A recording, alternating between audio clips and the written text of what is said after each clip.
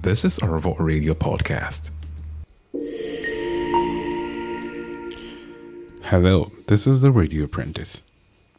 The governor of Central Bank of Nigeria, CBN, Godwin Emefiele, has slammed commercial banks for not issuing the new naira notes. Emefiele warned that any commercial bank that failed to issue the new naira notes to customers would be fined 1 million naira on a daily basis. The CBN governor, who was represented by the Apex Bank's deputy director, Adeleke Adelokun, issued the warning at the sensitization on the naira notes organized for market women in Ayebaju International Market, Osogbo, Osun State. He said that the Apex Bank has printed enough naira notes to serve Nigerians. As of today, CBN has printed enough naira notes of 200 naira, 500 naira, and 1,000 naira. But what we discovered was that most of the banks that are supposed to collect the new naira note have not collected them. So we have put a sanction on the banks. Any bank that fails to collect the new naira notes from CBN will pay 1 million naira as sanction per box per day, and the amount they are to pay now will depend on the number of days they have not collected the notes, he said. In December 2022, the Apex Bank announced a change of 200 naira, 500 naira, and 1,000 naira denominations and fixed January 31st as the deadline for circulation of the old naira notes. I'm sure that with everyone who understands what policy is about and the CBN policy is about, and then the Nigerian Constitution to back that up, maybe the banks know what they're doing. Next question would be, is it that the commercial banks that have actually fighting the Apex Bank? Well, there's one question. Why would the commercial banks not go to retrieve the new naira notes? Because up to today, you still cannot go to an ATM machine and you're able to withdraw new naira notes. You're still withdrawing the old naira notes. And we're not even at a point where we have to discuss Emefiele's ordeal. Since the announcement in December 2022, Emefiele has been going into one trouble and another.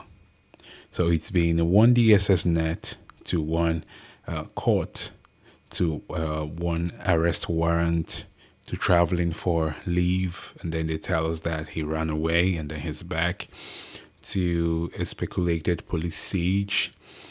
Quite a lot going on in the news. You can also attribute them to several rumors because not everyone is available to see what's really happening there. But then it's quite too much coming from the direction of policy making. The CBN has put out a statement and pushed out a policy and said by January 31st, all the old naira notes would have to go in, and from 31st, the old naira notes will no longer be legal tender. And so therefore, there have been a lot of problem. There have been lots of problem going in and out, and the news has been quite different.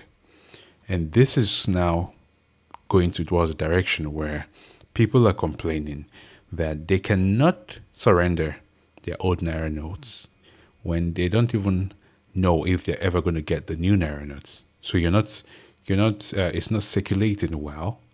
And so people who are holding the old ones needs to hold their money just so that they can run transactions. If you understand the financial market and you understand the CBN policies, and you also understand the nation's constitution properly as regards to the financial aspect, maybe you can explain better to us. Maybe we can have enough time to bring in experts to find out what is the implication of not circulating the new naira notes. Is there a strategy in place? Is there something we don't understand? Because it's easier to understand politics in this country. And understanding politics in this country is just a one-way thing. I'm sure that with what is happening now, it's beginning to change, and politics is becoming more open. But with what we've understood before, it's always straightforward. Someone comes up, you have enough money, you can spread enough local currencies for your elections, and then you win elections. And so if the CBN cut people off from holding off bulk money in their places, it means that there's going to be quite a lot of problem coming from the bigger towers. So what's going to happen later? Who are the people fighting Emefiele? Is it on the policies of December 2022? Or are there other things going on? Because you never can tell who is arguing and where it's coming from. And you cannot wash the man who's made his policies.